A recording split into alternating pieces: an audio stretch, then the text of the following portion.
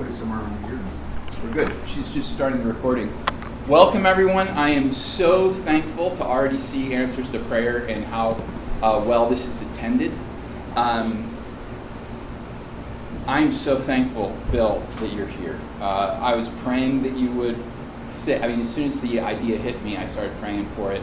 Was it Janelle or Patty who emailed me and said there's this great teaching at Covenant Fellowship, you should go? One of you did. Right? It was, yeah, I thought it was Janelle. And thanks for that. And I just sat there going, I was kind of in a place where I knew I couldn't attend, and I thought, boy, but our church needs this. And it was just kind of a random idea. Well, maybe he can bring it to us, and just fired off an email and prayed and kind of forgot about it. And then he graciously said yes. And I've just been praying about it ever since, just thanking God that you're coming. I know that this is a timely topic for our church. And as I was driving here, I was considering the fact that God uses his word to produce this teaching, but that God has also used this man's lifetime to produce this teaching.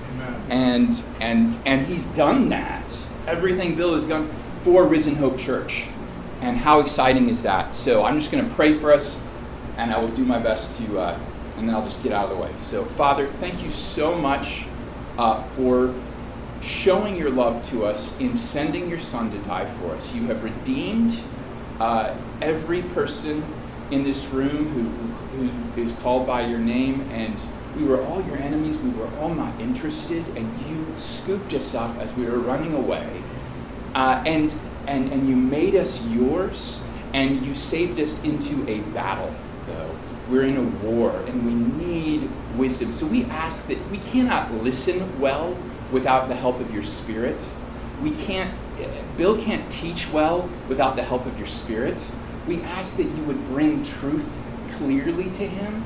We ask that the enemy would be bound and frustrated and defeated through the words spoken today. We ask that the fruit from this teaching would roll out across our lives, across the history of this church, and across the generations, Father God. Do your work. In Jesus' name, amen. Amen. Amen. Thank you, Andrew. It's good to be with you again. I don't remember the last time I was here. I guess I brought a pro-life message back a couple of years back. Great to see you. I bring you greetings from Covenant Fellowship. We met this morning, so I busted down here right after church to get here on time, had a banana for lunch. It was enough. We're in a series that I think would encourage you. We're going through the book of Isaiah, but within the book of Isaiah 57, 58, 59, a series on justice and justice issues. Jared kicked us off, Jared Mellinger, and then Jared Torrance, who some of you know, preached last week on issues of justice, particularly racial issues of justice. Powerful sermon. If you can listen to it online, hear Jared Torrance. And then this morning, Rob Flood spoke some more on justice. So I bring you greetings from the home church, the old church. Welcome. If I could just give you a word of encouragement before I start this teaching. Just in talking briefly with Andrew, I know that the church is going through some challenges. I think it's rare in any church that they aren't going through some challenges at any point in time. The challenges sort of oscillate, but they're never gone. And they're always oscillating above that line where everything is fine. There's always challenges that we're facing. But we've been going through the book of Isaiah in the home church, and you see so many glorious promises of all that God is going to do, particularly when the exile is over. For those of you who know the history of Israel, they went into exile, and you read the book of Isaiah, and it's filled with such glorious promises. And they're going to come back to the land, the nations are going to stream to them, the Lord is going to protect them, this Messiah is going to come, it's going to be glory, and God's people will be righteous, and everybody will be following the Lord. I mean, the vision is a glorious vision. that you read about in Isaiah, but knowing the history, we know that Ezra and Nehemiah brought them back, and it was tough go. And they had opposition from the get-go. It was difficult, and rather than all of the Lord's people completely obeying the Lord, they're marrying foreign wives, Ezra and Nehemiah grieving. And then, of course, we know that it was a very long time before most of those promises, aside from their return to the land and rebuilding the temple, it would be another 400 years before many of those promises would begin to be fulfilled in the Messiah. So we're going through Isaiah in church, and in my personal devotions, I'm reading Calvin's commentary on the book of Daniel. Not just I've been deep into the prophetic sections, not the first 6 chapters, which are narrative, but the later chapters, which are prophecies about coming kingdoms and all this trouble and all this upheaval in the world, 4 successive kingdoms. Persia will be followed by Greece, will be followed by Rome. Prior to that, it's going to be the Babylonian. Daniel's distraught because he realizes that all the things that he was hoping about when he would read Isaiah were going to be somewhat delayed. But God, in those prophecies of Daniel, comforted the remnant and was saying basically, look, it's going to be hard. There's going to be times where the people of God are quite overwhelmed and the land is quite overwhelmed.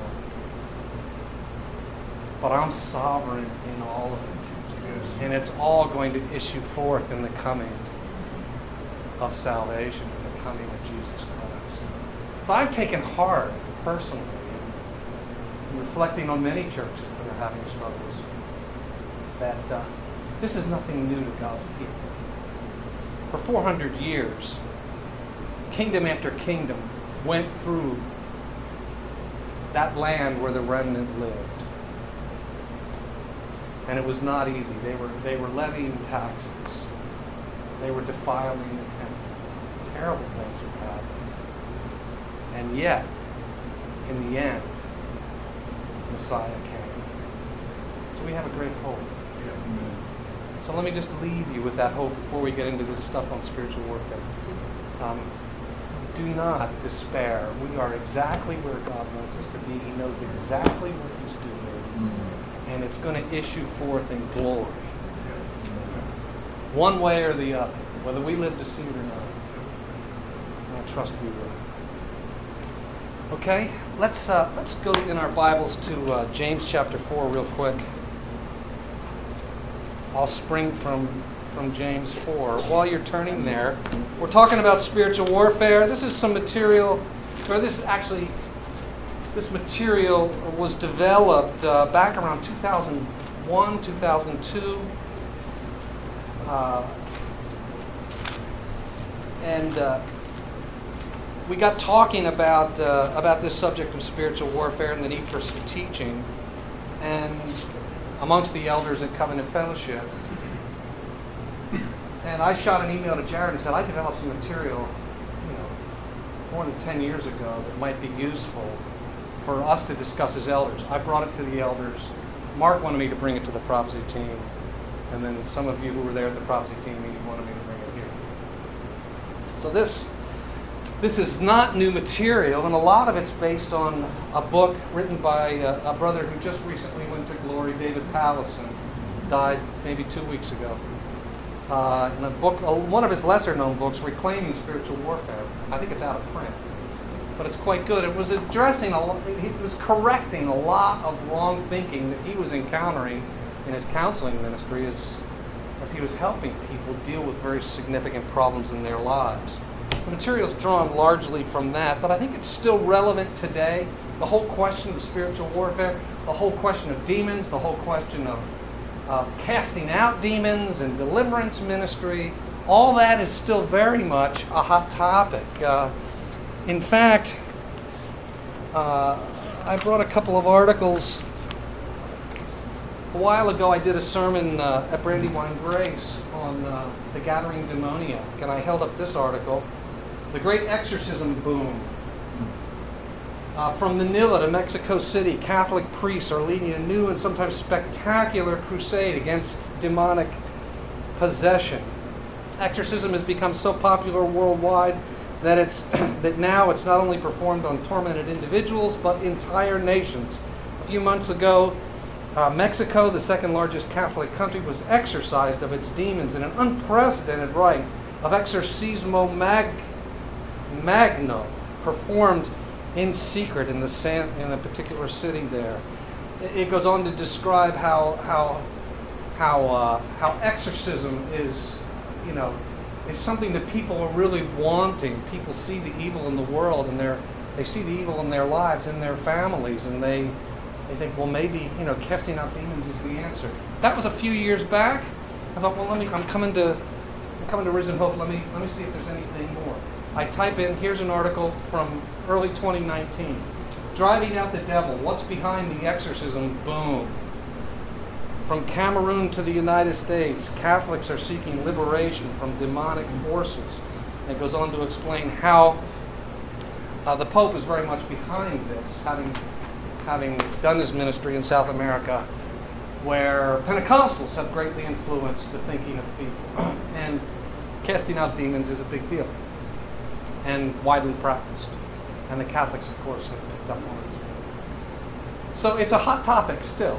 And there's a lot of misconceptions out there that I hope to address. My basic intention is to try and move us away from some of the mistaken thinking about spiritual warfare and move us towards more classical Protestant thinking when it comes to spiritual warfare and how it's conducted.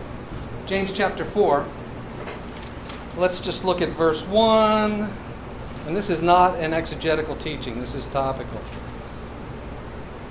James chapter 4, verse 1. What causes quarrels and what causes fights among you? Is it not this, that your passions are at war? Are at war within you. You desire and you do not have. Now let's look at verse 4 in that same chapter. Gosh, the print in this Bible is small. This is not the one I usually preach from. You adulterous people, do you not know that friendship with the world is enmity with God? There's another warfare term. Enmity. Friendship with the world is enmity with God. And then in verses 7 to 10, he says, as a remedy, submit yourselves therefore to God.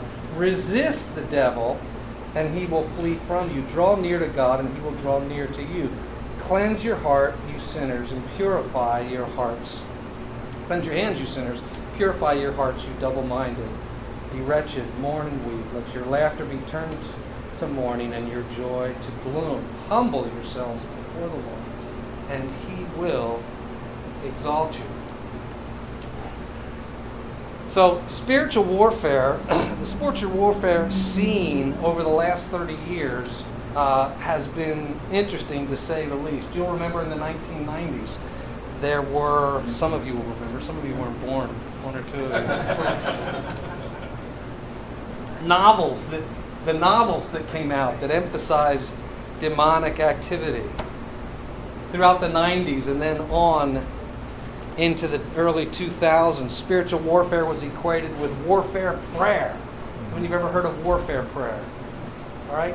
And worship warfare. We're going to worship, and that's going to drive out the demonic forces, like what happened, when Jehoshaphat worshipped and the enemies of God were defeated. There's strategic level warfare, which involved spiritual mapping, where we're trying to identify what the demonic forces and powers are in different geographic regions or different neighborhoods or even different houses. What are the demonic forces over this? And how do we engage them and drive them away? So my feeling is, my conviction is that the views behind a lot of that popular teaching is too narrowly focused on the devil and his evil angels. And it leads to practices which can't be supported biblically. James understood spiritual warfare, as we've just read, on three fronts. There is a battle against sinful desires, there's a battle against our love for the world, and there's a battle against our enemy, the devil. So there's three levels. Doing spiritual warfare in the minds of many contemporary Christians tends to ignore the ongoing warfare with indwelling sin and its lusts. So when people think of spiritual warfare, they're not at all thinking about the battling our own remaining sin and the intense warfare that's engaged there. That doesn't come to mind. I think contemporary approaches can be careless with the world's influence. You don't realize, people don't realize how much progress the enemy is making in people's lives, how much bondage he's bringing them into through the influence of the world. So that tends to be somewhat neglected. And then I think when they do engage to fight, they're fighting with unbiblical methods. So my appeal in this talk is to learn to do spiritual warfare in the classic mode, which is what it's called in Pallison's book. I'm calling for a return to Protestant and Puritan views of spiritual warfare. You think Puritans, spiritual warfare? Like, I think of Pentecostals when I think of spiritual. I don't think of Puritans. But think for a minute. Here's what Pallison says. Puritan pastoral theologians wrote frequently and with great depth on spiritual warfare. As they wrote about Scripture, the devil, and human nature, they were alert to the evil and deceptive strategies of Satan. At the same time, they made heart-searching analysis of the human condition. So Puritans wrote books. Thomas Brooks wrote a book called Precious Remedies Against Satan's Devices. Paul Bunyan, who wrote Pilgrim's Progress, also wrote a book called Holy War. William Gurnall wrote a book called The Christian in Complete Armor.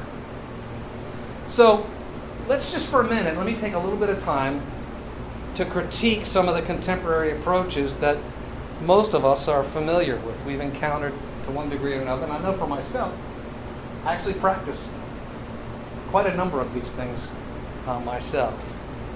So I think, first of all, contemporary approaches take casting out to extremes. The idea of casting out or driving out the devil. In the charismatic movement, which I was a part of in the 70s, it swept across my college campus, and I was swept up in it. We discovered that we could still cast out demons, and that was a big deal. It's like, we never heard of that in my Presbyterian church. We discovered, hey, we can cast out demons, and they leave. I mean, it was amazing to discover that Christians today still had that power. But we also learned a few years in that casting out the devil and casting out demons wasn't a panacea. It by no means solved all people's problems.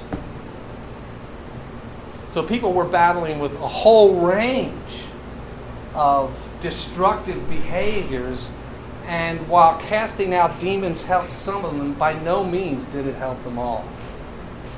It was not universally effective, which was a clue that there's more to doing spiritual warfare than just casting out a devil. Right? So that began to dawn on us. And I think in those early days, we falsely applied to every imaginable situation what was a legitimate casting out model of helping demonized individuals. So Pallison, in his book, instead of using the word casting out, he's an intellectual, he's a seminary professor, he uses the word ekballistic. Ek means out, ballistic means throw, like a ballistic missile, right? So he in categorizing this approach to doing ministry, this approach to helping people, he called it ekballistic ministry, where we are throwing out the devil. So we took ekballistic ministry, I think, to extremes. And a range of theories and methodologies emerged out of that. We didn't originate the teachings, we were receiving them. Teachings on binding the strong man. And you still hear people praying this way. We bind and loose. All right? But that springs from a poor exegesis of Matthew 12. Jesus is the one who binds the strong man. All right? Binding and the whole idea of loosing, binding and loosing, not just binding the strong man, but binding and loosing, springs from a poor understanding of Matthew 18, which is talking about the church. The whole idea of rebuking territorial spirits, which became popular pretty much after most of us had backed away from that. There was the groups that we were hanging with, they kept going with it and began talking about rebuking territorial spirits, which is really springing from a wrong understanding of Daniel 10. And then there's the whole thing of curses and generational curses and curses on people, curses that can be passed along. And a lot of that springs out of a wrong understanding of Galatians 3:13, which is not talking about demonic curses, but the curse of the law. So there were a range of methodologies which were fundamentally sub-biblical. And rebuking demons, casting out demons became the spiritual warfare template of thousands, hundreds of thousands of Christians. Second of all, I think contemporary approaches neglect the doctrine of sin. They neglect the doctrine of sin. So grateful for C.J. Mahaney, who began teaching the doctrine of sin, and our understanding of spiritual warfare was broadened. So Kim Riddlebarger wrote this. He said, since many evangelicals no longer view the world around them as Protestants historically have, through the doctrines of creation, the fall, and redemption, there's no doctrine of original sin left from which to form the category necessary for making sense of evil and suffering. Consequently, we shift to a metaphysical war between the good God and his angels and the bad God and his demons. Listen to this. The problem, he says, is no longer viewed as being the inherent sinfulness residing in the shadowy darkness of my own human heart and the resulting rebellion against God and his word. Instead, the problem is outside of me. It's conspiracies, it's secular humanists, it's demons. I think that's exactly right. We don't understand the implications of the fall. And so in order to make sense out of evil, it's natural to think it must all be coming from demons. It must be the bad God and his powers. That's less than robust theology. When we learn the doctrine of remaining sin, the nature of the battle changes and the battlefield shifts from metaphysical realm to my heart. I love what Ralph Venning says. He's got a book he wrote, I read it years ago, called The Sinfulness of Sin. Like how sinful really is sin. I mean, it's really sinful. It's really bad. And he's trying to make the case that sin is even worse than the devil. And he says, sin can do without the devil what the devil cannot do without sin. Sin can do without any help from demons what the devil can't do without sin. And he makes the point, it's sin that made the devil what he is. So sin is a more fundamental, basic problem than even the devil.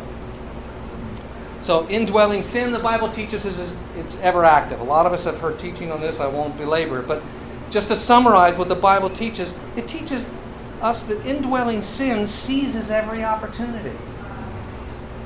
Sin in our own hearts seizes opportunity. It produces every kind of covetous desire. It constantly deceives us, Romans 7. It's living inside of us, again, Romans 7. It's at work in all of our faculties. It's hostile to God, Romans 8. It wages war within, not the devil, remaining sin. So John Owen, in his wonderful 6th volume of his works, where he talks about sin and temptation, says, when talking about indwelling sin, he says, "He who dies fighting this warfare assuredly dies a conqueror." If you go to your grave having fought your remaining sin, you will die a conqueror. Sinclair Ferguson, more recent writer, says the believer must daily exercise himself in this spiritual warfare so that he may succeed. So basically, if we're not fighting indwelling sin, we're not going to be victorious. That's a huge part of our spiritual warfare. Second, contemporary approaches forget God's sovereignty. I want to leave this with you guys. It's an article by John Piper. I'll leave it. You can make copies and give it to people. Celebrate that God is sovereign over Satan's delegated world rule. Celebrate that God is sovereign over Satan's angels. Celebrate that God is sovereign over Satan's hand in persecution. Celebrate that God is sovereign over Satan's life-taking power, etc., etc. Contemporary approaches tend to neglect the sovereignty of God. They forget about God's sovereignty. Generally, a guy named Lowe, who's writing on strategic level warfare, says strategic level spirits dominate an area. They control a town. These terms share the concept of custodianship or sovereignty. But in fact, God is sovereign over them. Dave Pallison says this: God's sovereign authority over Satan could not be emphasized more strongly in the Bible. Satan is only the false god of this world. He plays out his malice on the stage of the earth, but his works on the earth will be destroyed. He exists at God's forbearance to fulfill God's purposes. In the occult worldview, the demons have independent existence. But right from the start, the biblical worldview shows that evil spirits are radically subordinate to the Almighty, who alone is God. In my devotions, reading the book of Daniel, Daniel's talking about these unfolding kingdoms and what some of these terrible kings are going to do, and even ways that it's going to hurt and be a challenge for God's people. And yet God has ordered it all. He's over it all. He's setting the stage for the coming of Christ. He's making it so the whole Mediterranean world speaks Greek. So that there'll be a common language through which the gospel can be disseminated.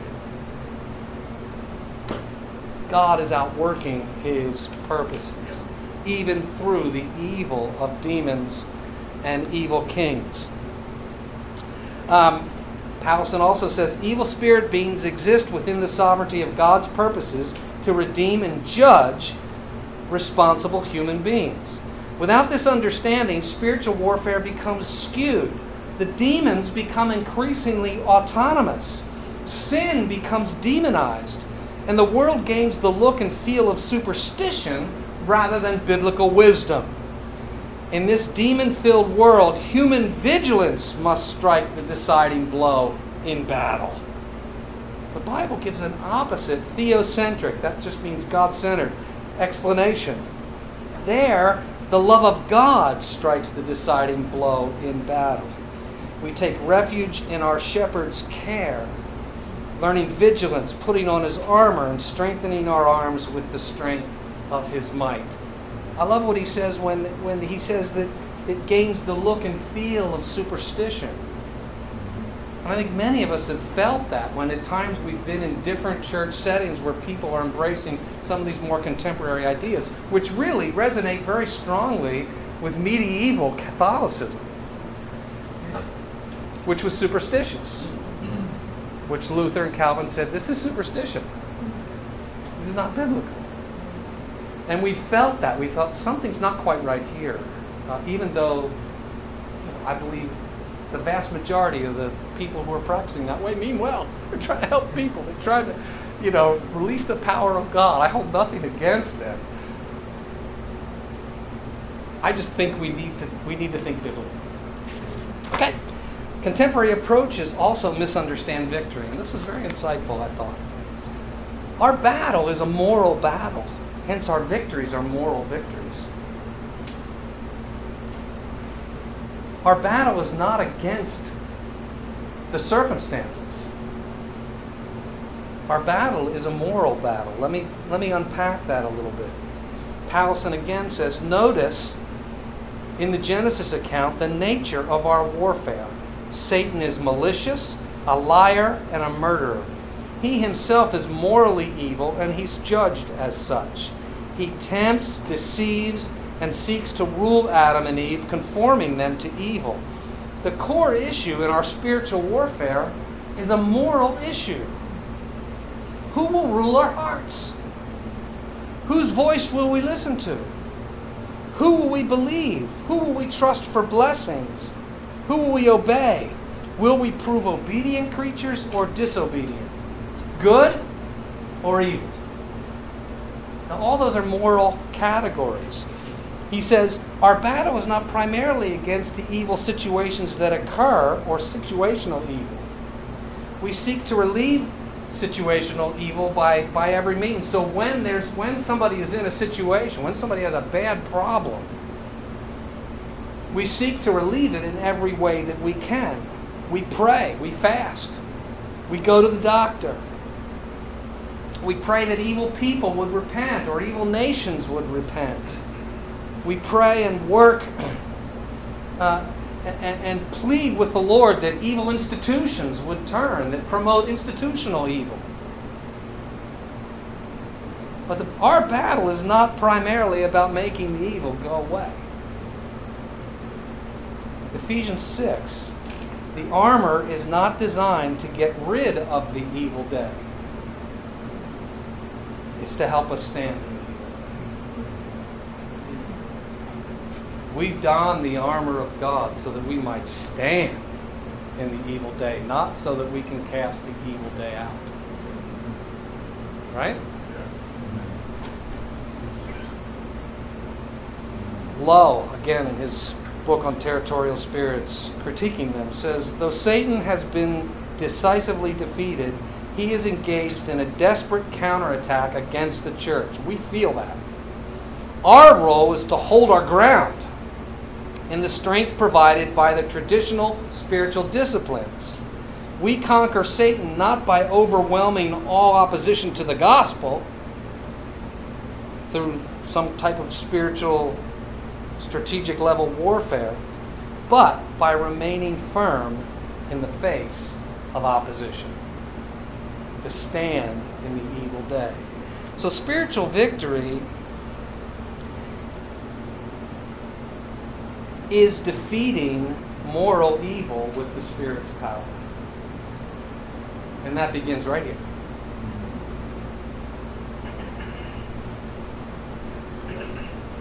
So, all right, so that's my critique of sort of contemporary ekbalistic approaches to spiritual warfare.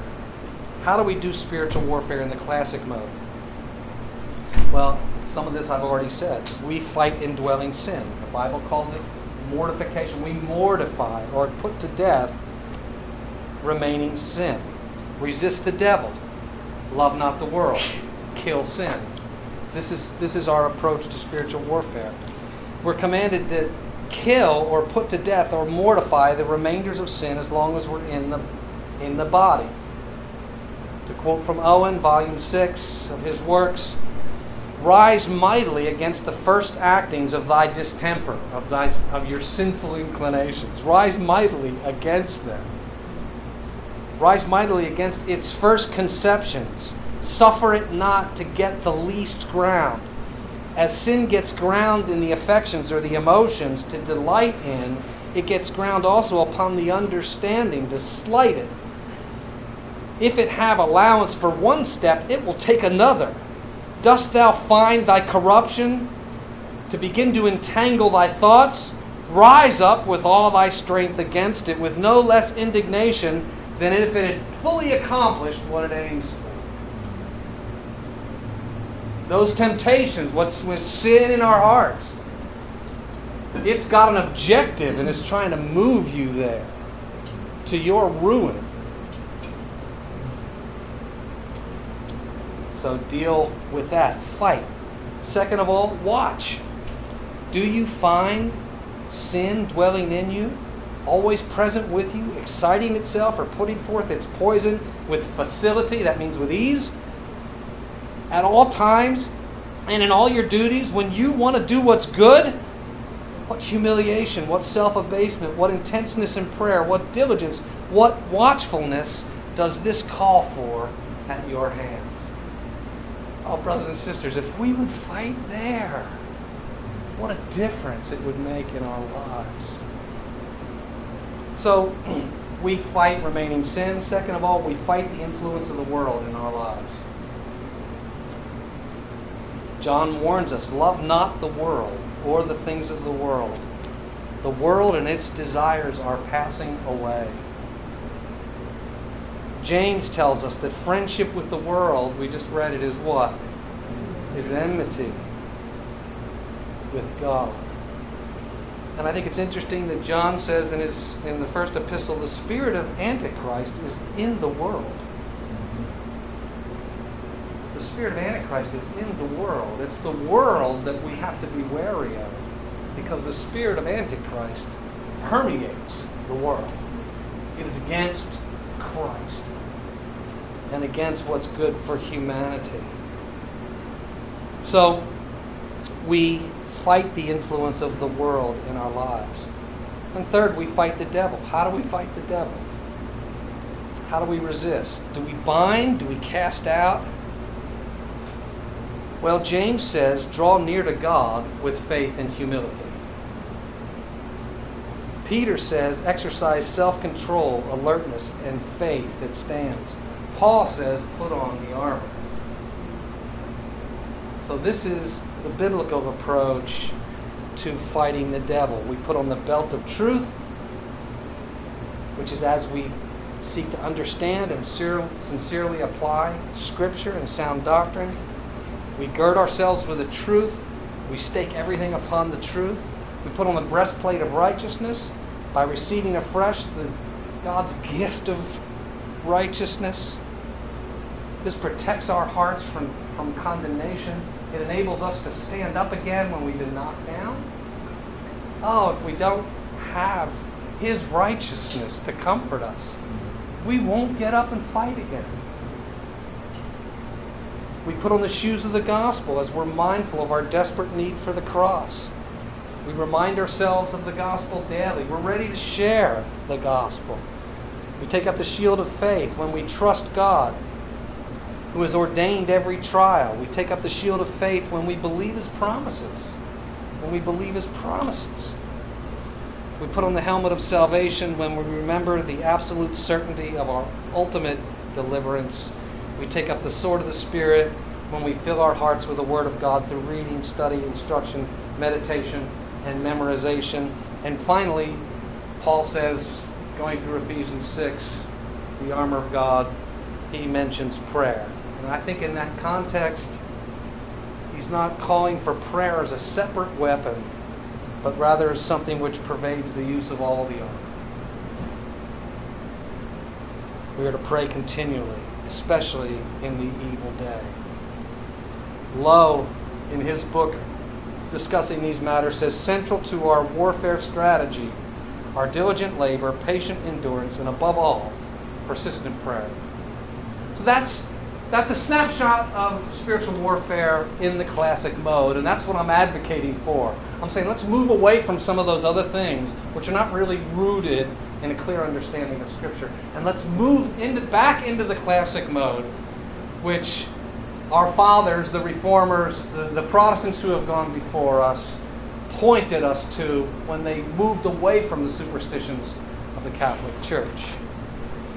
So that's essentially my teaching. When I gave this to the prophecy team, when I shared some of these thoughts with the elders at Covenant Fellowship, I added some updated thoughts. So let me just share those with you real quick.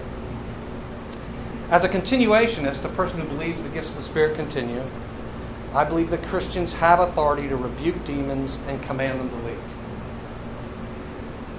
The 12 were given that authority, as were the 70, and Paul and Philip exercised that authority after Christ rose and ascended to his Father. They're still casting out demons. My own view, my own personal sense, my gut feeling is that ekballistic phenomena, where demons are fleeing from people in very obvious and outward ways, that's normal during seasons when the Holy Spirit is poured out. So even when you read accounts of Protestants who are not continuationists, and they're giving account of the Great Awakening, they're preaching the gospel, people are falling down, and they're shrieking loudly. Like, what is that? Could it be that as the Spirit is poured out, that the demons are driven out? Absolutely. That's what I think is going on. Because you see that in Acts chapter 8. The crowds with one accord paid attention to what was said by Philip when they heard him and when they saw the signs that he did. For unclean spirits came out of many who were possessed, crying out with a loud voice. And many were healed, and there was much joy in that city. I think when the Spirit of God is poured out, like happened to us in the charismatic movement when I was a college student in the 70s, we saw people delivered from demons. And then, we realized, well, this didn't solve all their problems. There's still major discipline issues. They're not in the Word. Thank God casting out the demon brought some relief. It didn't solve all the problems. We needed to move into classic mode spiritual warfare after that.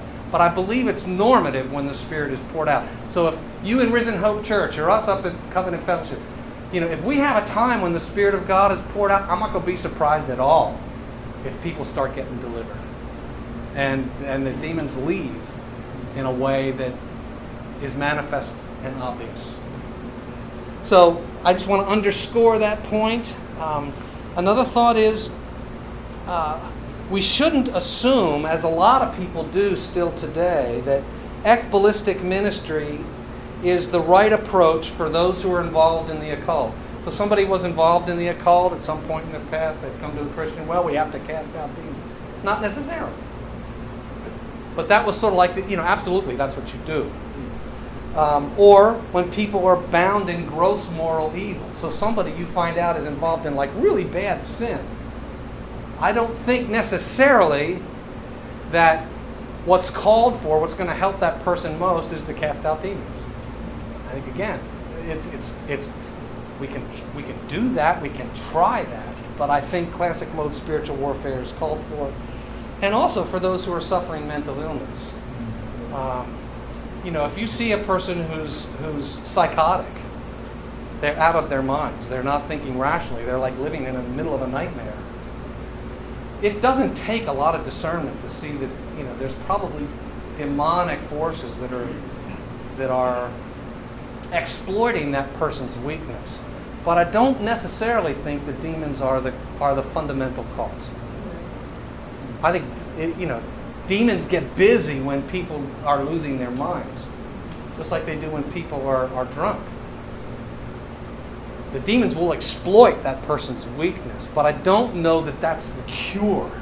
Like what that person needs is deliverance. I'm not saying we can't do deliverance, but I think doing deliverance with people who are suffering from mental illness can be really bad, because if their underlying problem is a physical mental illness, something is not working right with their brain, right?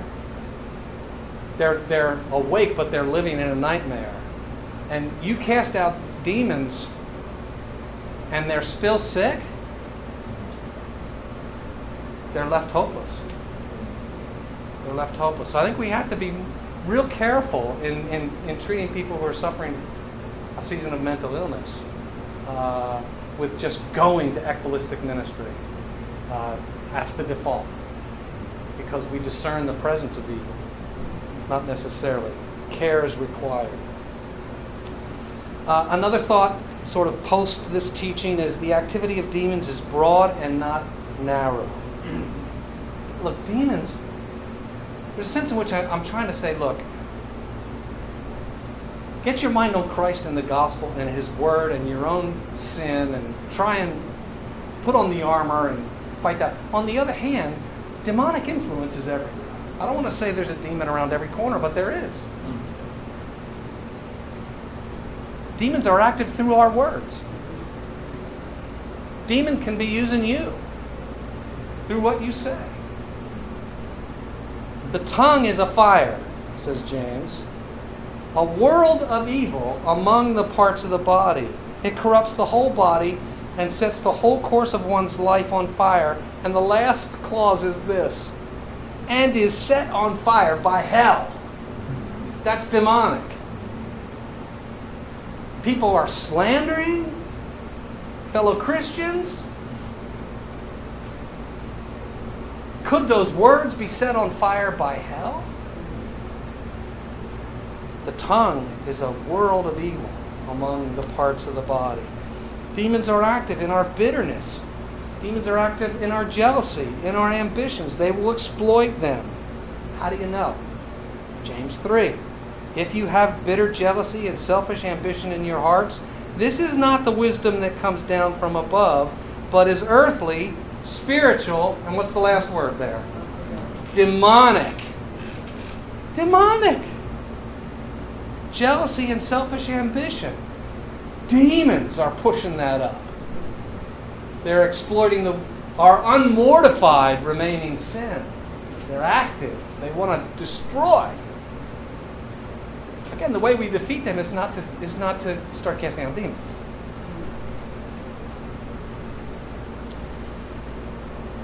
Demonic forces are at work in and through the sons of disobedience, and they don't even know it. Do you remember Peter said, "Thou art the Christ, the Son of the living God," and Jesus said to him, "Flesh and blood hath not revealed this to you, but my Father who's in heaven"? Like, Peter didn't say, "Oh, I got a revelation, thou art the Christ." He didn't even realize that the Father revealed it to him. I think in the same way, the devil is influencing people's thinking and using them to do his destructive work. You were following the course of this world, before we were Christians, following the prince of the power of the air. That's our enemy. The spirit that is now at work in the sons of disobedience.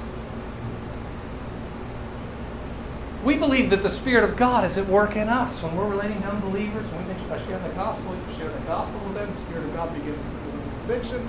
Maybe they come to Bridge. That's the Spirit of God using you, working through you. Could the enemy be working in the same way through the people in the world? Absolutely.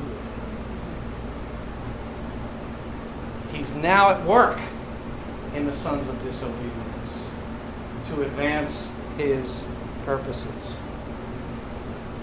Well, the book of Revelation reveals a great spiritual warfare. We see the dragon, who's a counterfeit god, the beast, who's a counterfeit authority, the false prophet, that's counterfeit religion, opposing God, and the prostitute, who's a counterfeit bride. The book of Revelation shows the attacked and persecuted church overcoming enormous assault from all of those forces. The beast, the false prophet, the prostitute, the dragon. How do they overcome? By repentance, by prayer, by the blood of the Lamb, by the word of their testimony, by faithfulness to the end. Not by casting them out. In Revelation, to the poor and persecuted and slandered church at Smyrna, slandered by so-called Jews who were not Jews, but of the synagogue of Satan, Jesus said, "Do not fear what you are about to suffer. Behold, the devil is about to throw some of you in prison, that you may be tested, and for 10 days you shall have tribulation. Now, if some people, when they got a revelation that the devil was going to persecute them for 10 days and send some people to jail, well, we better cast them out. We better stop that. That's not what Jesus says. He says, be faithful unto death, and I will give you the crown of life. He's sovereign over it all. Their victory would not be ekbalistic, it would be moral. And through their suffering, they would be like Christ, whose victory was moral. Through his suffering. We will suffer. Our call is to be faithful and righteous through it. And God will use it to his glory. And Satan will be cast out once and for all. Yeah. You know, all our ekbalistic hopes and dreams when we were wide-eyed charismatics, and like these people were going to cast the devil out of all of Mexico. Yeah, like that's really helped, since they did that. Like the drug trade has stopped? I don't think so. The enemy has ceased because they exorcised all the demons out of Mexico? I don't think so. But there's a day coming when there'll be no more demons in Mexico. Jesus is coming back. Yes. And if you want to get a picture of what it's going to be like, see him when he cast the demons out of the Gadarene demoniac. I think that's got an eschatological, an end times thread running through that story. What happened to those demons? They went into the pigs. Where did the pigs go with those demons? Off the cliff into the lake. That's a picture of a lake of fire. Jesus commands them to go. So all our ekbalistic hopes and dreams will be fulfilled on that day. Let me take some questions, all right? And I don't even know how long I've gone. 1 hour. Hopefully not too long. I went an hour? Almost an hour. Get out. Sorry. I don't like to keep people longer than 45 minutes. No, I want to comfort you, but somebody said it almost. It wasn't almost. You didn't get up there. As a preacher, I feel. You didn't start until about 25 and it's 25 hours. So that's Okay, 50. so 50 minutes. I'm 5 minutes over my target. But this was kind of thrown together. So any questions about any of this? I know it may be new for some of you. Before we launch too deep into that, can we just express our gratitude? Oh, I feel appreciated.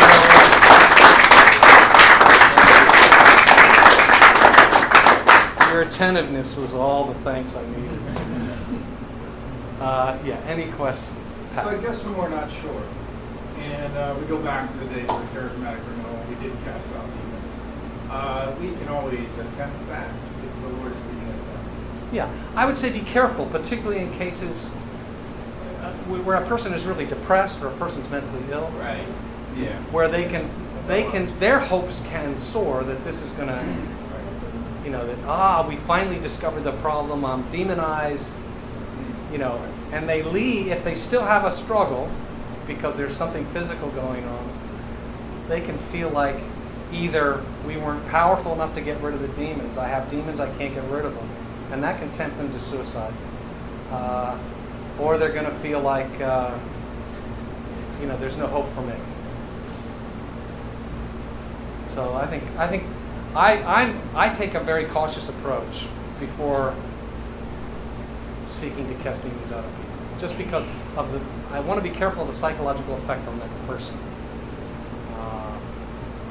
If they're a person who's easygoing, isn't prone to condemnation, isn't prone to depression, isn't going to go down those roads, sure. See if it helps. Anything else? I've seen demons cast out. One thing is said, it doesn't guarantee that the problems are going to go. That's right. At that particular point, I've seen a woman. She wasn't good looking, but once the demon was cast out, she looked like an angel. Yeah. But that didn't take away her. Her problems. That's right. Okay, well, it's hot. I know you're hot. So, Andrew, Tim, anything further? Yeah, I think I thank you, Bill. Yes. Just good teaching, grounding teaching.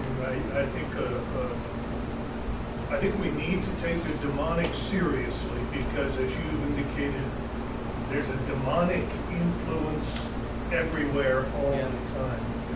But we need to beware of a kind of magic approach to the demonic, that if we have the right phrase, if we have the right prayer, if we have the right faith, if we have the right incantation almost, Yeah. that this can just drive this away. The reality is that we have to go to war with sin. We have to go to war with our own hearts and with the influences of the world and of the devil upon our hearts.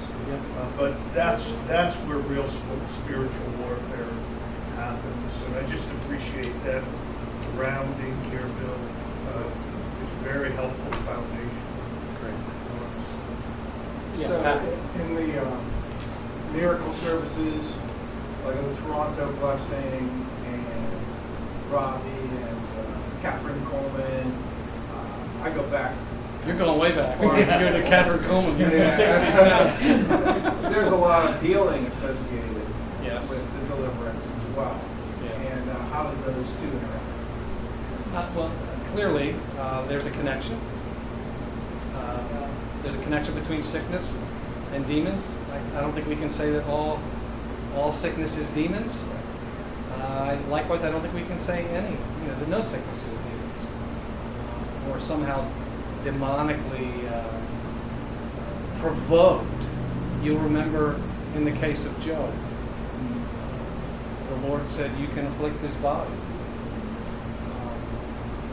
The answer there was Job's faithfulness. He was commended for his faithfulness. And again, there wasn't a casting out when he was healed that we know of. He was healed when the brothers prayed for him. So there's a connection there. Again, it's all under the sovereignty of God. So I think we do everything we can to get rid of the sickness. We go to the doctors. We pray urgently and fervently. But if a person's not healed, it doesn't necessarily mean that they weren't delivered. And if they're sick, it doesn't necessarily mean that they have a demon by any stretch. Yeah. Bill, let you know I'm wide open for correction. But there's some of us who look back to the late 80s, early 90s Yes. of covenant fellowship, and there was a certain atmosphere that we say, why are we not experiencing that today? So the question is, are we romanticizing some move of the Spirit there? Is that normalized and we have gotten away from it? Or I love that season. That was glory coming down. how about my children? Yeah, we long for our children to experience what we experienced. I think my children, my oldest three, were old enough to experience that. My youngers too. I have no clue. Don't even know hardly that it even happened. We experienced a real outpouring during some years in Covenant Fellowship. We had Wednesday night meetings. I remember driving to those meetings thinking God's Spirit is falling and manifesting in powerful ways, and all these people don't know about it. I'm driving by them in the car. I'm thinking, God, to experience God, because the Spirit of God was being poured out. I used to tell Dave Harvey, let's relish this, because it's not always going to be this. This season will end. And this time of refreshing has been given to us to strengthen us for what lies ahead. God has His purposes in it, but it's not going to last forever.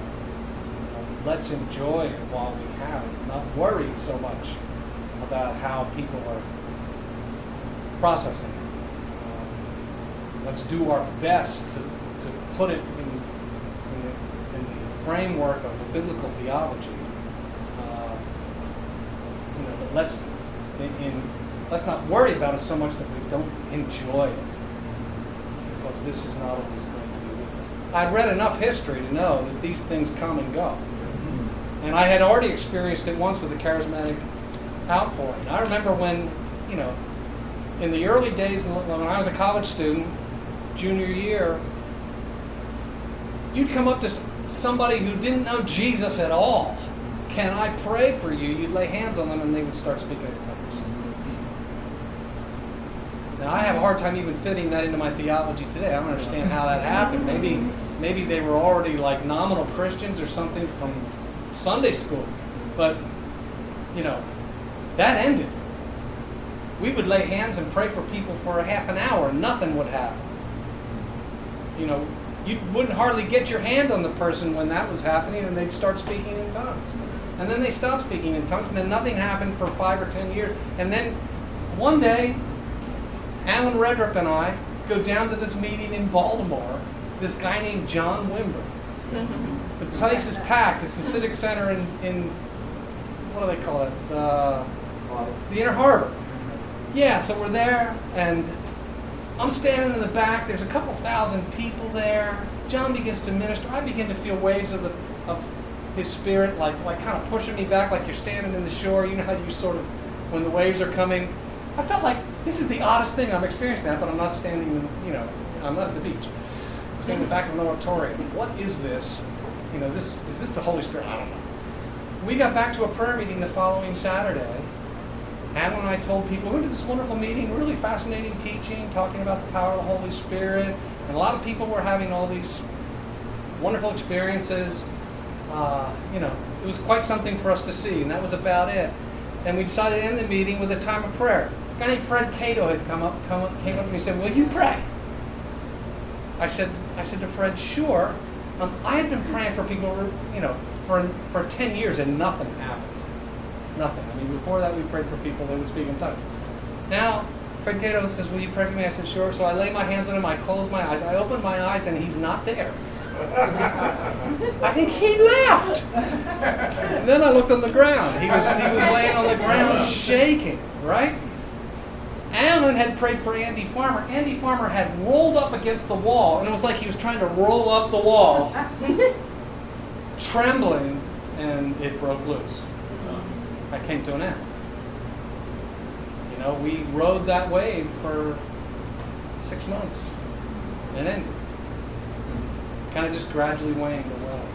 So, I'm far afield from your question. Your question is, why isn't that happening now? And I'd say because the Spirit's not being poured out right now.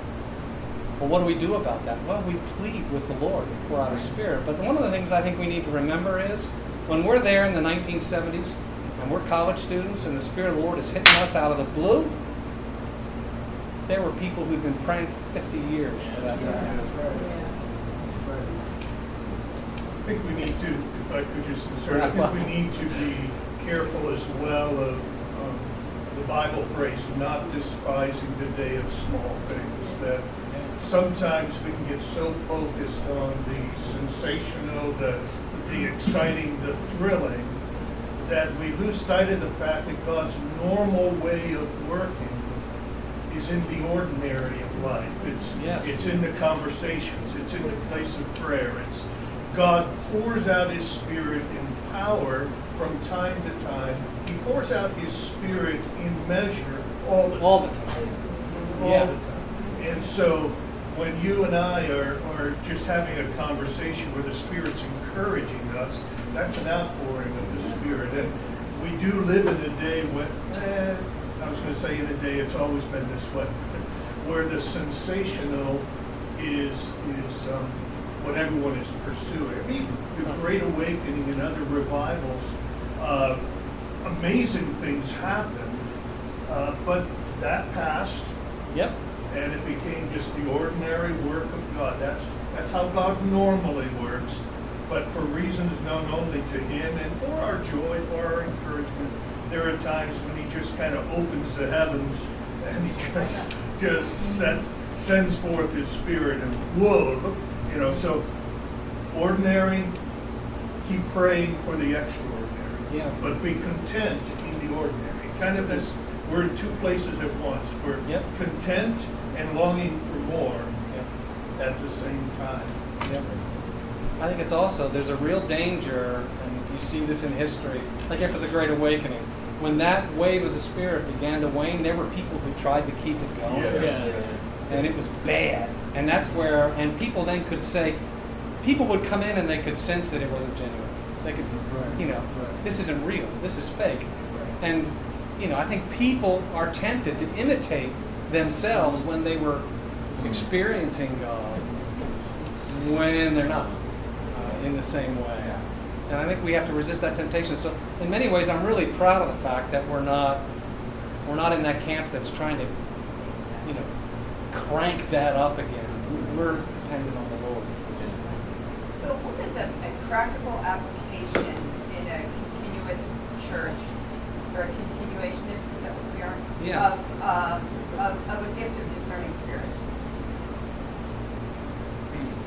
That's one of the questions that Jared was asking in our elders meeting. It's a very good question. And I don't know that I have a good answer. I think that as Christians we can discern spirits. I don't think that it always means that we take an equilistic approach Right. when we discern the presence of God. I view it as sometimes just an invitation to pray. Yeah. I think somebody asked that question in our seminar. Maybe Doug Gardner asked it. He told a story, or somebody told a story of, how they just, like their kid was behaving was acting really weird and strange, and this brother sensed that there was, some demonic influence there. I think there were irrational fears that the child was going through, and laid his hands and just quietly commanded the demon to leave, and the child was fine from then on. Man, I mean, we can, as continuations, we can keep doing that sort of thing. Absolutely. Great question. In the Bible, Jesus confronts when the demoniac says, "What's your name?" But we already know that Jesus probably already known. And is that a formula kind of integrate when you're doing equilistic Right. ministry to ask for the No, I wouldn't. But to use discernment, to say, I believe there's something here, and casting that out. Yeah. I think that's parallel. Yeah, I think, again, maybe to elaborate again on your question, I just had another thought. If you're discerning, if you're trying to minister to a person, even in on a one, like a friend or a relative or an acquaintance, and you sense, the presence of an unusual degree of the presence of evil, you could just simply ask, could I just pray for you? And in your prayer, just in a very low-key way, Lord, to the extent that there's any demonic oppression here, I pray you would give this person a release from it in the name of Jesus, and that might happen. That's great. All right, don't you guys have church to do still today? 4 o'clock, man. What time is it now? 4 to 3. 4 to 3. We got another hour.